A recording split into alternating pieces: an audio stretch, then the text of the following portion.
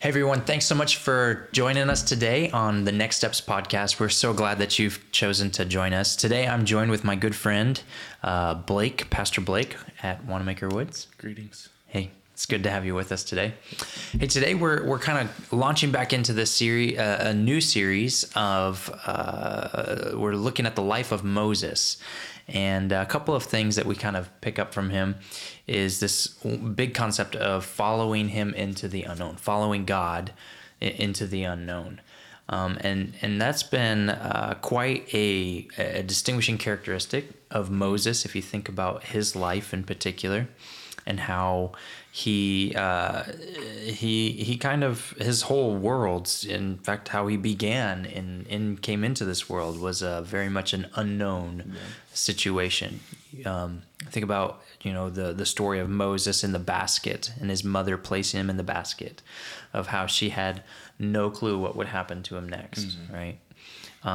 Then Moses fleeing for his life because he just killed somebody. He has no clue really what's going to happen next or when it's going to happen. And then the whole story of coming back to Pharaoh and saying, "Let my people go." He kind of had an idea. God had made a promise to him. God had called him to do something, but he really kind of had no idea. So we're kind of looking at this idea of following God into the unknown, specifically looking at the life of Moses. And we'll be looking at this for the next few weeks. And so today we're just going to kind of dive into it just a little bit. So You ready? I think so. Okay, cool. Well, it's first episode of this series. One of the things that we want to focus on is this fact that we can follow God into the unknown because God is a God who redeems. God is a God who loves to work in whatever circumstance you're in. God is a God who will take your bad choices, all of the mistakes that you've ever made, and redeem them. Blake, what does redeem mean in your understanding?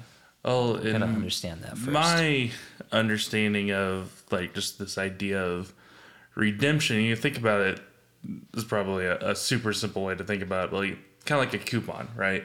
Okay. Or like a gift certificate, or someone buys you something, you have to use that thing for something specifically. Okay. Right? And kind of how I view redemption is, God sent Jesus in order for us to, for that payment. Usually you have to pay something in order to be redeemed, in order to get something. In order for us to get eternal life, in order for us to be able to spend time with God, we have to pay something for that. But because of what Jesus did, we no longer have to pay that price for our sin, which is death, right? And not like physical death, but that eternal separation from God. So we had to pay something in order to get something, but Jesus went ahead and paid that thing for us so that we don't have to pay for it, because we can't. There's no possible way we can pay that debt in order to spend that eternal life with God. So it's kind of like this idea that with what Christ did on the cross, he purchased this, we can use it as a gift certificate or gift card or whatever, and that gift now is given to us. And now we can go exchange that gift card, redeem it through what Christ has done. Spiritual gift cards, I guess. Okay, so that's an interesting way of looking at it. There's a lot of different definitions for how redemption takes place, or what happens when we talk about redeeming, how God redeems certain things. Obviously, the using or the buying back. And I've in my research, some of the theologians that I looked at, they said that in one sense, God has bought you back twice. And the other thing that he's using, the kind of the currency, I guess, in one sense that he's using to purchase you back with, is not only the blood of Christ, but also his own power. When you think about some of the stories throughout the New Testament, or the Old Testament in particular, where God used a situation and redeemed it, or God used a horrible situation in particular, it was by his power and by his strength that he redeemed it, through his wisdom, through his all of that. So it's kind of interesting that another way of looking at it also is that in when you think about redemption, that there's this idea of restoring. Yeah. Like if you were to redeem a situation, it's like you're restoring it. You're bringing that situation and kind of turning it around and maybe rescuing even a little bit in there, right? That's kind of the idea that I think we're getting at is with Moses in particular, especially how he started, is that God worked through the situation. It was a terrible situation, right? Pharaoh had said, all of the baby boys, all of the Israelite baby boys, they need to be thrown into the Nile River. And he was trying to suppress the people. And you can look at that situation and go, wow, this is a terrible situation. This is horrible. But God still worked in the midst of it. God was redeeming. God was moving in the backgrounds, right? And so that kind of concept of what you see in Moses' life also applies to his choices. Because in the very next chapter, after Moses has grown up, he's an adult. Yeah. We're told that the very first thing that he does as an adult is he murders somebody. Yeah. Blake, have you ever murdered somebody? I don't think so. Okay, good. That didn't come on your record when we brought you on here, so that's good as far as we know. Yeah.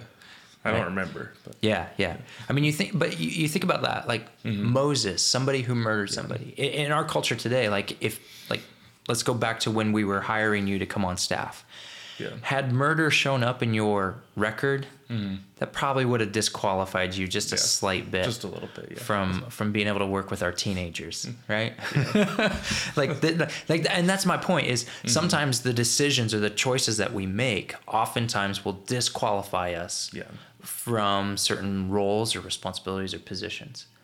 Moses had this thing in his past, this murder that he took place. In fact, we're told that he looked around to make sure nobody was watching.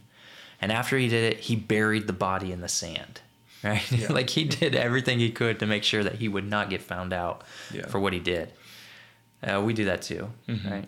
There's a lot of things in our past that we try to bury, a lot of things that we try to make sure no one ever knows about, because they're things that would probably disqualify us, right? Yeah. But the great news is that as you know Moses' story, God still worked even through that. God redeemed his bad choice and worked through that. And so here's where I want to kind of take the turn. Like, okay, we see how God redeems. God is working. God is moving in the background. God takes our bad choices and still is able to use us in spite of our bad choices, right? The question that we've got to wrestle with then is there a part of our past, a part of our circumstance that we wish we could change? That we wish that God would work in, and that God would redeem and that sort of thing. And if so, are you open to the possibility of God's redemption, right? Have you ever met somebody who kind of feels like they're disqualified, or they feel like they're not, that God isn't working, that God couldn't possibly be doing something in this situation or anything? Yeah, I mean, me, there have been times in my life where, like, I know I've done things or, acted out in anger or frustration. I felt like, man, there's no way that something good's going to come out of this. Yeah. But, that's what I love about Scripture, not just Moses, and like every human in Scripture besides Jesus has messed up completely. Yep. And like just thinking, you're just reminded, it's not about us, it's about our willingness to allow God to come into our lives and to redeem those situations. And sometimes, because you've done something or acted in a certain way and you've allowed God to help transform you through that, now you have the opportunity to maybe help someone through that, Sometimes situations won't ever be 100% back the way they used to be, kind of like if you go restore an old car, it's never going to 100% be the same old car, but it's still new. It's still something new. And if you let God do that in your life, you're able to do greater things, and it's not you, it's him. Right. Yeah. I think one of the things that I know I've heard Pastor Holmes talk about. He's mentioned that, you know, our sin is when we make mistakes, our sin, it's all equal in the eyes of God. So, you know, small things, what we would consider big things, you know, that kind of, they're all equal. The thing that makes them different, though, is their consequences, right? Yes. Not all sin has the same consequence. And I think that's kind of what you're getting at, is this idea of you know, if when you make mistakes, or when there's situations that just seem irredeemable almost, that sometimes we are still not necessarily free from the consequence of what it was decided, or the choice that's in there. So it is a good distinction to make in this case, but it doesn't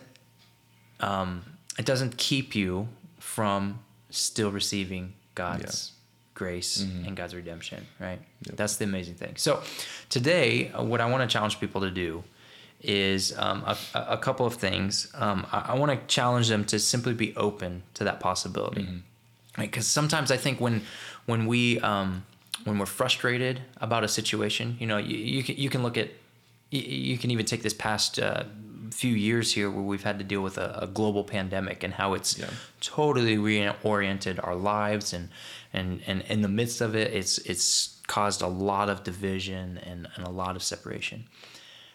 You can look at it and go, this is a horrible situation. Where is God? What is he doing in the midst of it? Or you can kind of look at it from a different perspective and say, you know what, God can even use this situation to bring about something good. God can redeem the situation that's going on, right? And so I challenge people to just be open to that possibility, that God can do something, that God will do something. Maybe not right away. It might be, you know, some time between when you finally look back and you go, okay, God was actually moving. I just didn't know it right in the moment, right? And so just be open to that possibility. The other thing I challenge people to do, and I want to challenge you to do as well, is remember the stories of God's redeeming work, right? Because sometimes when we look at the situation that we're facing, or the bad choice that we just made, or something like that, we kind of narrow in on how it's affecting us right here, right now.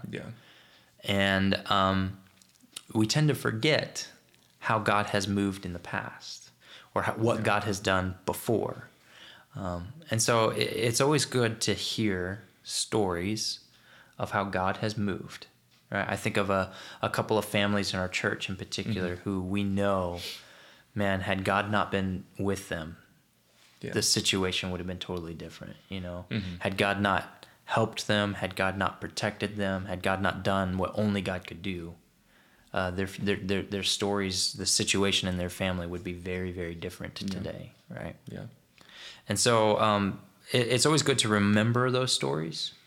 Scripture is a good place to go for a lot of those, but we've also got a lot of modern day stories, or stories that take place today, right? So it's really good to be in conversation and just remember the stories of God's work, right? So, you got any final thoughts? I don't think so. Oh, man. I left you speechless, huh? You did. Well, cool. Well, hey, guys, thanks so much for tuning in today. We hope that our conversation today has inspired you, has helped you to take a next step in your faith journey with Christ. We're so excited that you're with us.